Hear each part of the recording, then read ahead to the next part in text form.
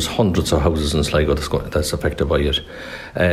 We've also set up a committee here in Sligo County Council, which meant that we were able to get some of the testing done and also get a consultation, somebody to carry out some of the works in a number of the houses. At that time, 5 houses were picked out of the county, and what we're looking for is a spread across the county on it. All that information was put together and sent up to the housing department.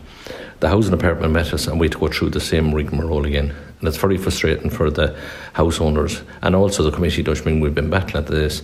We see our neighbours in Mayo and Donegal being put on this, and we need to be on this. Now, we're hearing good information that there's a good chance that we'll be on it by Christmas. But where does it go from there? Because do we deal with Sligo County Council? Will it be a housing agency? These are things that need to be answered. And as well as talking to members down in Donegal and also over in Mayo, there's still a lot of pressure on them, in relation to financial pressure, as well as that. When you're living in a house like this and the walls are cracking around you, and you see every day something different happening in your house. We're coming into the winter months, and that's the most serious part of it. And with all the wet weather we had, if you relate back to 2010 when this first occurred, that you've seen cracks in walls, that was down to the hard weather we had that time with the frost and the snow. So we're hoping, that's what people are hoping, that doesn't happen. We have an occasion here now as well in Sligo where one person had to move out of their house already because the house is not safe anymore to live in. But there's nothing lined up, and I've raised this at this committee that we have here in Sligo County Council. What are we doing for people like that if it's a case to have to move out? Have we any provisions put in place? We have nothing. So we need really to be stepping up to the mark.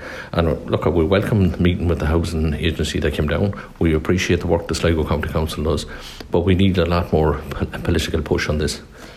On top of that, your party colleague Chris McManus, he was in Donegal last week with a delegation to see firsthand, and they believe that the scheme itself doesn't provide 100% redress in the first place. So that's obviously a concern for even the Sligo residents who aren't even on the scheme yet.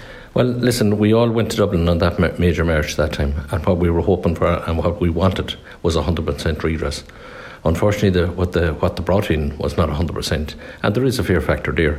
In relation to it, at the end of the day, you could see people here still ending up with massive mortgages out of this, on top of the mortgage they have already. Now, as I says, the banks need to step in here. We've asked for all these different agencies and different people to come in at the end of the day. We know here in Ireland, of all places, the importance of having your home, because it's something that you're going to pass down to the next of kin or somebody else. And it's the only place that you have. It's the biggest investment you'll put in anything in your life. And as I says, we're here and we need help, and we want to make sure we get on the scheme.